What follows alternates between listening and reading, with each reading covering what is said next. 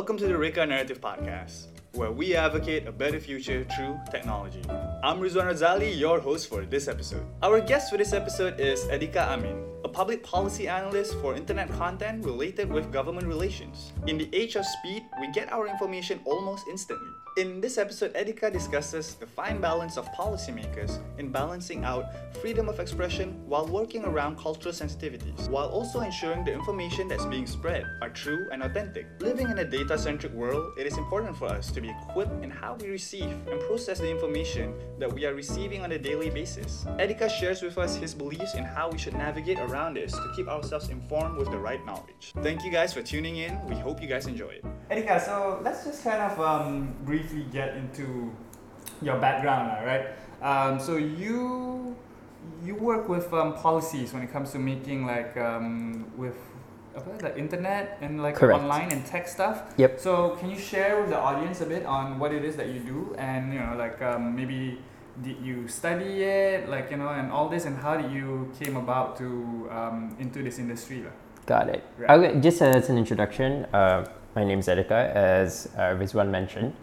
And what I do particularly is I look into tech-related policies. So when we mention tech-related policies, these are things such as data protection law, cybersecurity laws, cloud regulation, or outsourcing agreements around that kind of area. But what I look into specifically is on content regulation. So this is things, for instance, like misinformation, disinformation regulation, intermediary liability, over-the-top services, OTT kind of services. So things like streaming. OTT services, okay. So Netflix, YouTube, that kind of stuff. Right. And things like self-regulation around those areas. Content takedown. Self-regulation when it comes to those areas. Okay, Correct. So can you try to explain it for someone like me, like the layman? What does that mean? When you say regulate, Yep. do you come up with laws to kind of decide on how these things goes ke? Ataupun Well, macam mana? Or do you recommend stuff, or I would say much of it is under the recommendation ambit. So there's no one-size-fits-all policy when it comes to content regulation. Some countries are a bit more stricter than others on how they want to regulate certain content to the citizens. So what we do is that we come in and we provide a bit more of kind of global best practices on things that actually work. So we ensure that when these governments introduces these policies, number one, it doesn't stifle the freedom of expression of its citizens, and number freedom two, of expression? Okay. And number two, that it doesn't add additional regulatory burdens to our member companies. I see. So when you say member companies, it will be like the content providers, say YouTube, Netflix. Correct. So okay. basically, I'm with the Asia Internet Coalition, Okay. where what we do is that we kind of help resolve the understanding and resolution of internet and ICT policies in Asia Pacific. Right. So Right. I don't want to name drop our clients, but we do have a number of prestigious American tech companies as part of our coalition. I see. Okay, so you can't mention the clients, but basically... Not necessarily. I mean, if you Google Asia Internet Coalition, then Sure, you'll then probably get the full list of clients. list of clients. Correct. Right. Okay. So just kind of like to backtrack everything that you kind of just said, right? You know? So I kind of like what you mentioned earlier on to not stifle freedom of expression. So I think that's a misconception a lot of people tend to have sometimes, right? They think that, okay, regulation means that you're here out to take our voices out. Correct. So, but you're not with a governing body. You're with the private sector. The private sector. Yep. And you work closely with all these governing bodies and these companies that exist out there, just to kind of help regulate, to keep content more or less safe lah. Yes. Okay, so you know what, the internet has somehow become a big part of our daily lives right now. You know, you think, I don't know, when it comes to internet and behavior, it seems it has affected us one way or another. If there's a question I tend to ask myself, right, because the internet has created this impact or affected everyday culture as well. So I'm just wondering, in your opinion, do you think is it the people that affects the tools, or is it like the tools that are available somehow creates and impact the culture around us? Got it. I mean, if you were to ask me personally, I think that it would be the people first and how they use the tools, because the tools are already out there. Okay. So I believe that it's a social norms thing. For instance, that we were doing some research on cyberbullying and anonymity. So basically, anonymity is the art of being anonymous online. So if you're using a pseudo username. And we're trying to see that is there a kind of correlation between being anonymous and aggressive online behavior?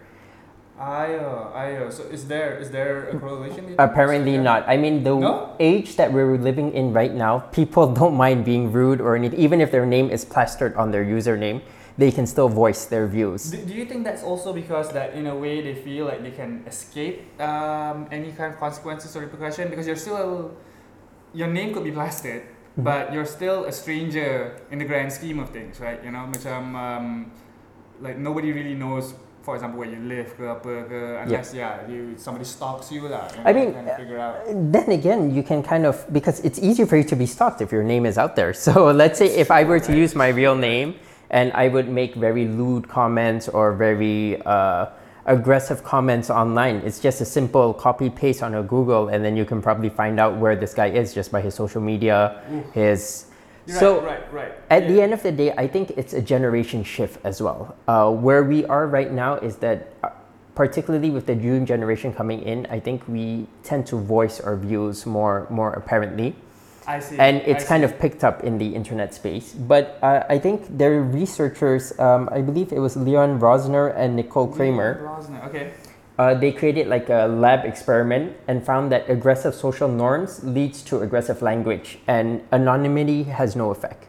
So, really? Yeah. So at the end of the day, it's just your social norms that dictates on how aggressive or not you can be online. Sorry, because this is quite new to me, right? Because for me, as far as the narrative goes before this, is that it's the being anonymous. That's what that would have given these people the power and that courage to kind of be super aggressive. But you're saying that the norm is to be aggressive, therefore it's the social norms of the individual. So if let's say if they are brought up in a very right-wing household, some of their views might be a bit more less traditional more traditional, depending on how you look on it. At the end of the day, the way that they echo these preferences, for them it doesn't come off as racist, or it's just the normal norms, and they carry this on to their online behavior as well. So there's no real difference. At the end of the day, people will always speak out regardless on the medium that you're using. So you think it's just right now they have access to these tools, so therefore they have a wider reach. These voices they weren't like a lot of people would say that these voices are new and all this, but it's not like they're new. It's just that they were always there, but they didn't have access to this. So then would you blame the tools as well? If it gives certain types of individual not necessarily, because I think the tools have also kind of at the end of the day, when you're looking at this kind of aggressive behavior, there's three people that you should look at. Number one is the actors themselves. Number two is the behavior. And number three is the content. So at the end of the day, when you talk about social media or the tools, as you mentioned, content is the only thing that they can really have control of. And how they do this is that they employ a few measures. There are community guidelines. Where if you do not comply with the community guidelines and some of your speech is rather hateful or racist, you will be taken down. Number two is that these companies also deploy machine learning and artificial intelligence to kind of filter through all the content that's being posted. So what they do is they feed the AI with certain terms, derogatory terms that are... and this thing instantly gets filtered out. I see. Number three is that these companies also invest heavily into awareness and digital literacy programs. And these are companies that we're talking about that a lot of us use on the daily, right? Like the big corporations. Correct. I mean your Facebook, your Googles, your YouTubes. Okay. So I don't know. I mean, like, do you think that? I don't know, man. It seems like information is coming to us every day right now, and at one point to me it felt like it was a tool for freedom and liberation and expression. It was a space to kind of for us to learn from the other side and hearing different point of views and all this. But right now, as kind of, and that was the age where the internet was a bit more democratized, I felt. Right now, as there's more bigger corporations and our usage of the internet is quite limited to just a few companies and the monopoly. Do you think, like these companies are do you think that this is a responsibility of theirs, or do you think they should be held responsible at least for the effect that's happening right now, whether it's good or bad?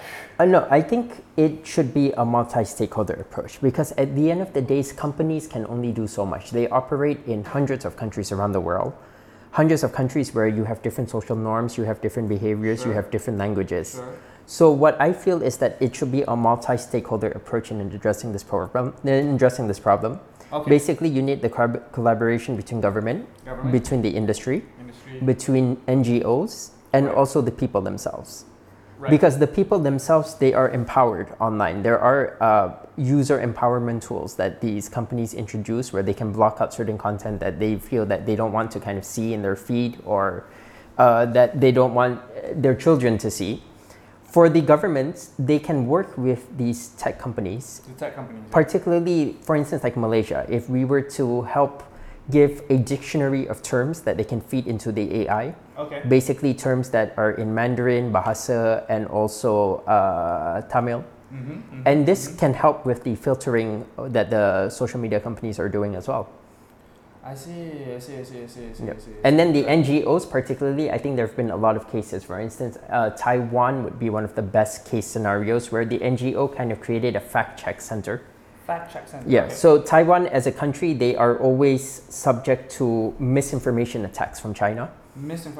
Yeah, so I would say it's disinformation attacks from China, because it's geared towards an intent to destabilize the current government. Right. Okay. So they spread all this information online, and what this fact-check center does is that they filter through these news, and if anything comes onto their radar, they post it on their website and say that this is disinformation. This is not true. Yeah. Okay, sorry. You kind of use two terms that I felt that sounded quite similar to each other. You said disinformation and misinformation. Yep.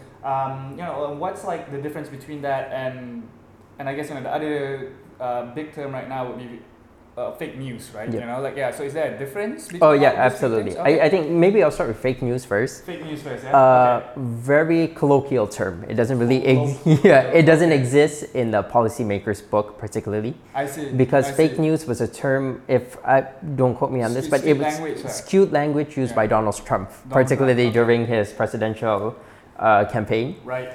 Ideally, there's two sets of false information online. You have misinformation, which is when information is spread but without any intent of causing harm.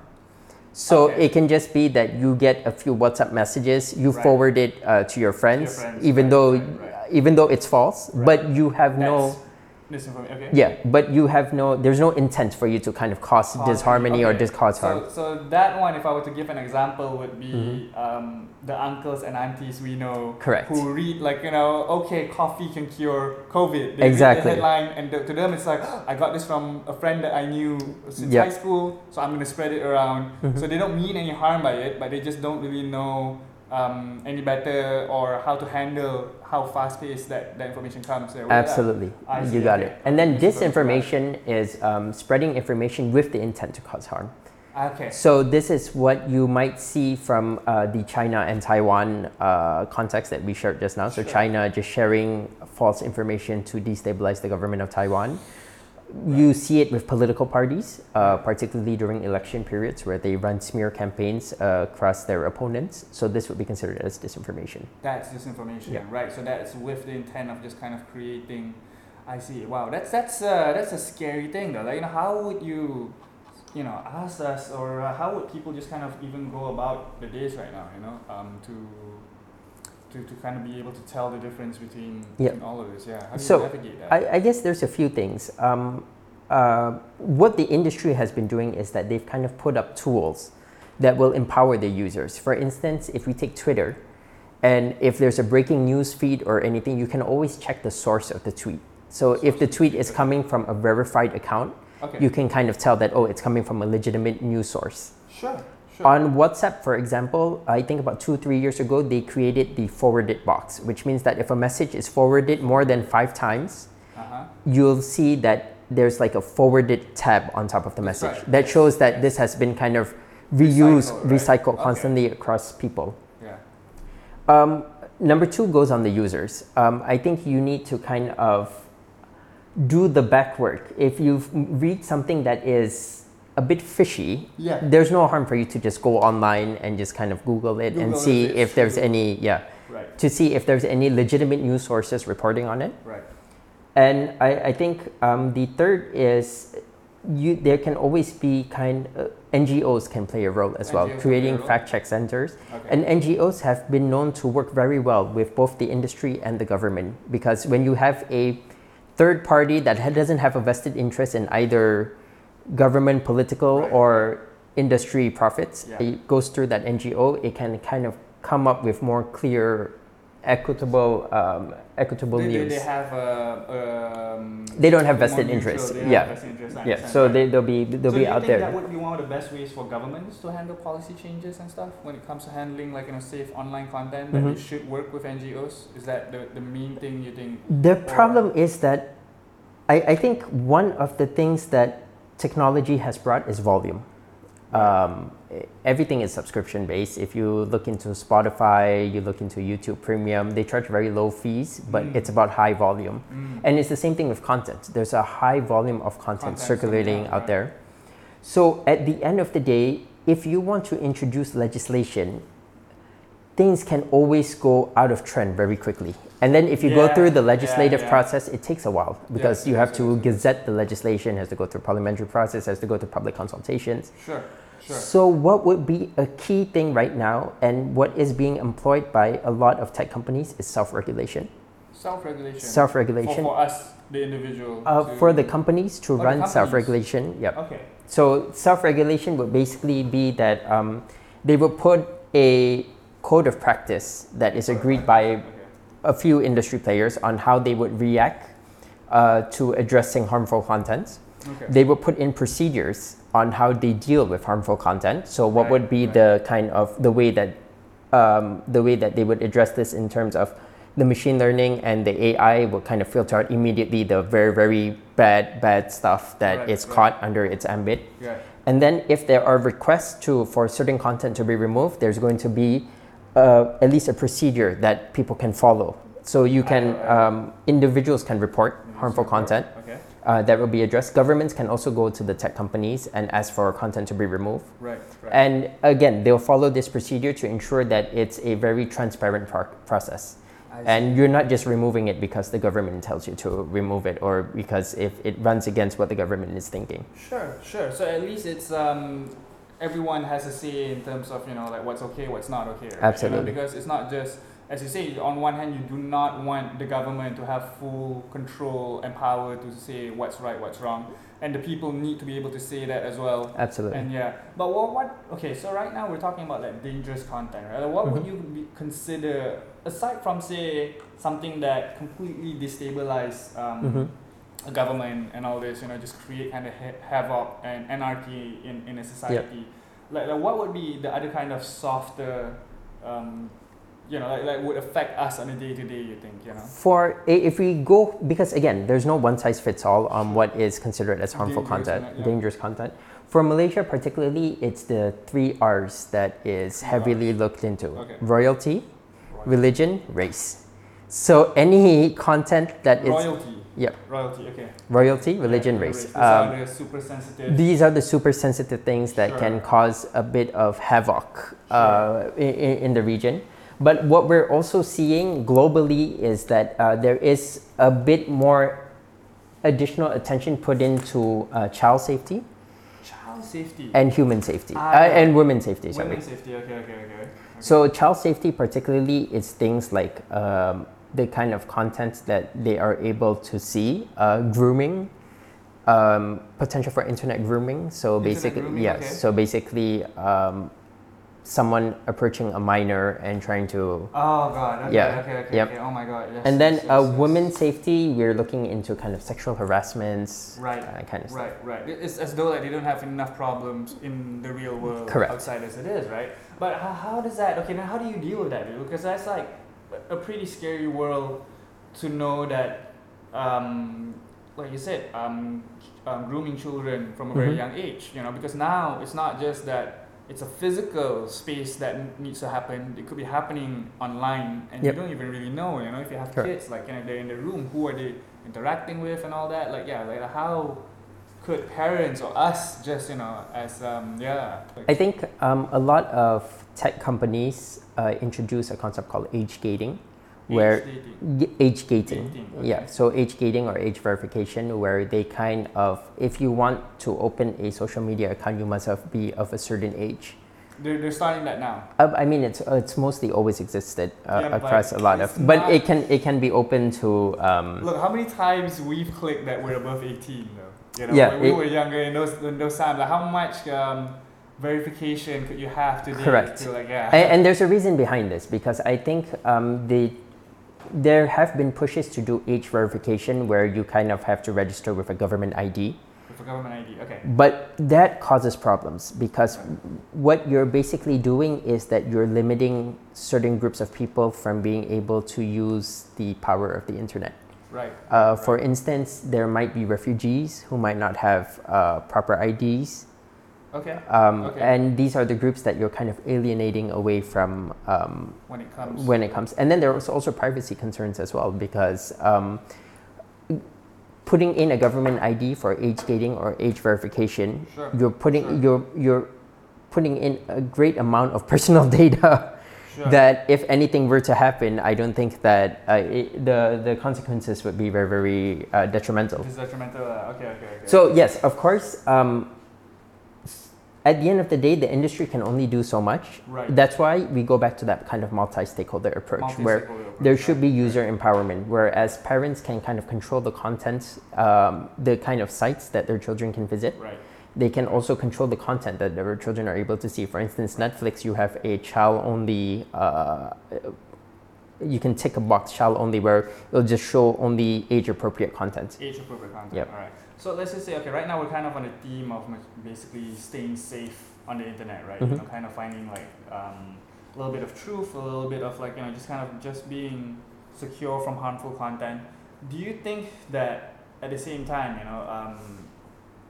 the tech and the tools we have right now are catching up, or are they progressing way faster than people can actually catch up? The next thing you know is like suddenly you have kids who I remember last time when we had Astro, a lot of people viewed it as quite it's I remember to my parents that was quite bizarre. That suddenly you have Cartoon Network from 8 a.m. to 5 p.m.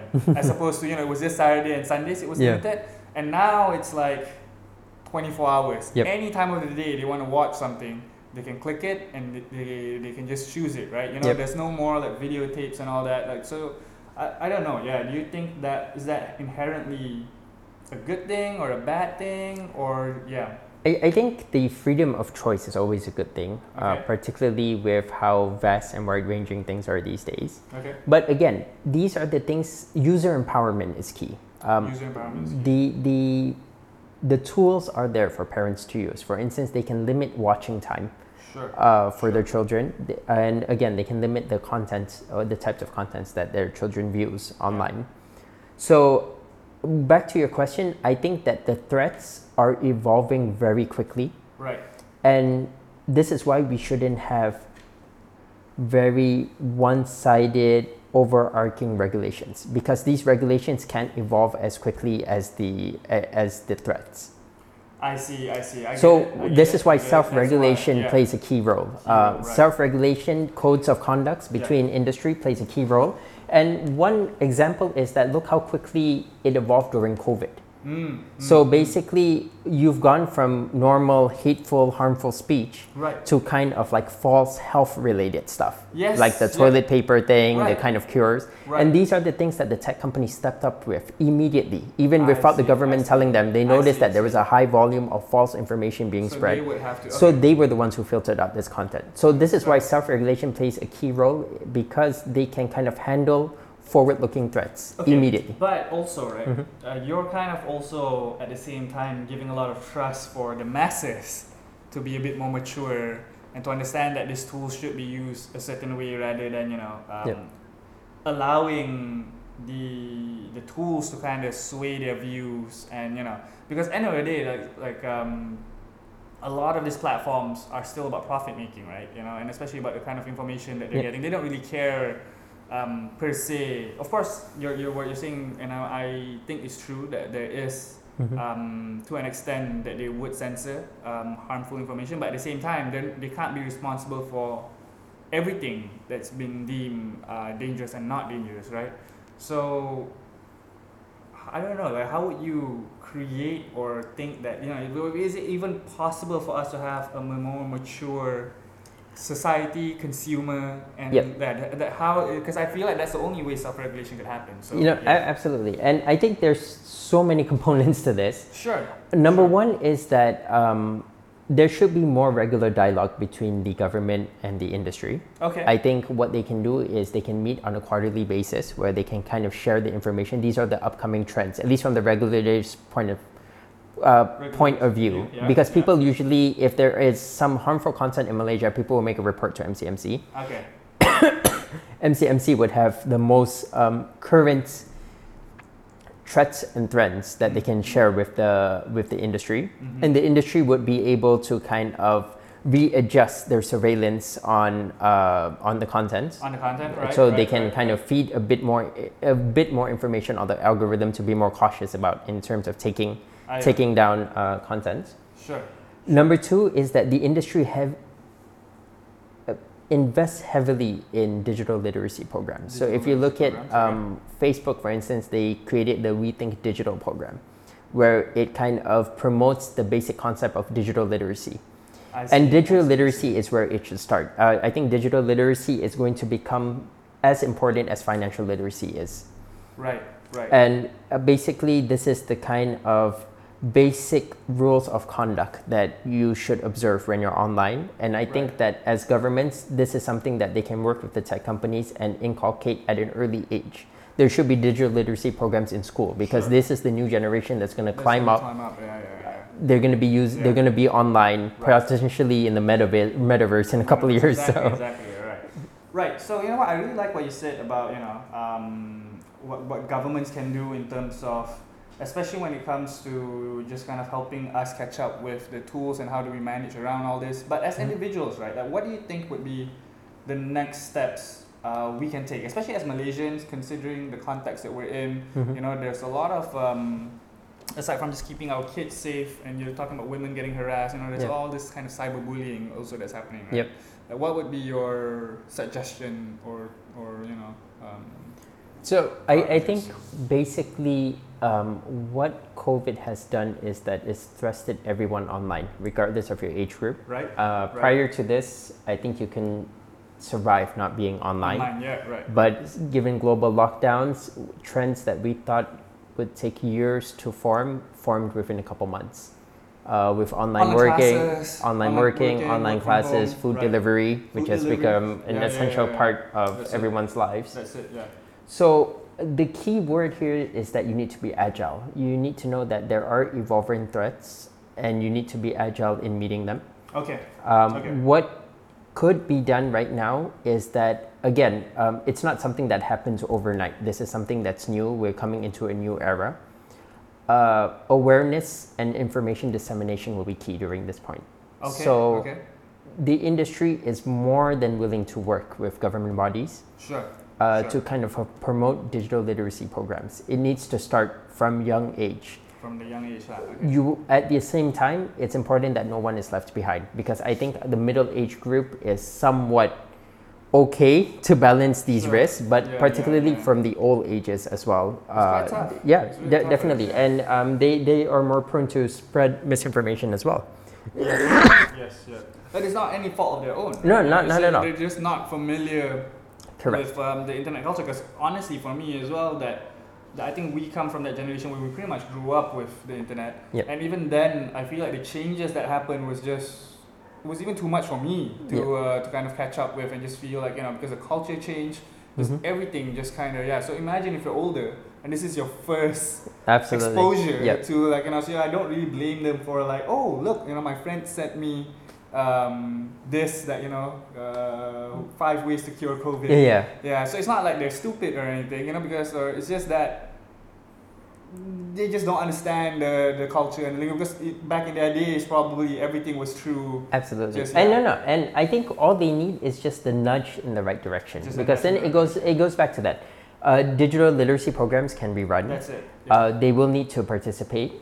They need to better understand what are the tools that have been that are available right now to kind of highlight, to kind of show where the source of information is coming from. I see. Like I mentioned, the WhatsApp thing. If it has been forwarded more than multiple times and they're getting a forwarded message, it's not that hard for them to kind of go online and just fact check this. Particularly when it comes to COVID cures. I think there are NGOs that set up international databases where they kind of capture videos, messaging, any kind of reports, and they run fact checks to make sure if it's right or if it's not. And then everybody needs to do their due diligence as well. Before sharing information, it's good for you to kind of verify the source before you become the source of that information. So it's online etiquette, and again, it's not something that can be changed overnight, but we do need to start the early works of it. Because again, I put this with emphasis that social media companies are investing a lot of money into self-regulating. Putting in specific teams, local teams that can help with more local content. They are also reviewing their programs on a yearly basis to see what works, what doesn't work, how can we improve. And then they also have the back-end tech stuff that they use.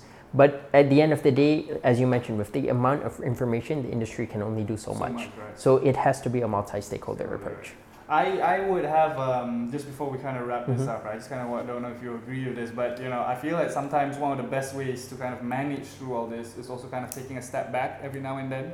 That's what I would like tend to do, because it's just so much information, even as one guy, just to kind of understand and just kind of how you process it. I think it's more of processing the information as well, to know between what's harmful and what's not, right? And again, I'm not asking anyone to be like a hippie or live in a cave or a hermit. That way you don't use any form of technology, and you just kind of become one of those Amish guys. And that's not what I'm preaching at all. But I think just kind of maybe every now and then, like once a month or even once a week, just having a day where you just completely detox from technology can sometimes also help. Again, it goes back to it's us using the tools rather than the tools kind of maybe not use us, but you know what I mean. It's just it affects you in a way that you don't want to be affected in that sense. I think definitely. At the end of the day, this is a self-preference. If a break from the internet will do you good, why not? I say go all for it. If you do choose to remain online, I think it's important for us to just remain cognizant of the risk that is there, and also understand what's already being done, and understand that as this evolves, there will be more safeguards put in place as well. That's fair. All right, Adhika, I think that's all really good points. Is there anything you want to end with? Do you want to add anything else before we wrap up today's episode? Or no, I think that's it. Thanks for having me. Okay, all right. It's Thank a pleasure. You. No, definitely. We'll look forward till maybe having you next round. Sounds good. Cool, Always happy. Cool. All right, guys, that's it for today's episode. Hope you guys enjoyed. If there's you want to check out more of what Adhika does, it'll be all in the link in our description. You can find him there on LinkedIn. That's the social media you're on. And of course, you can have a look at AIC's website to have a look at and understand more of the work that they do. And till the next episode, guys, we'll see you around. Bye. Thank you for tuning in to Reka Narratives. For more updates, follow us on our social media at Reka Studios or visit our website at reka.re. See you guys on the next episode.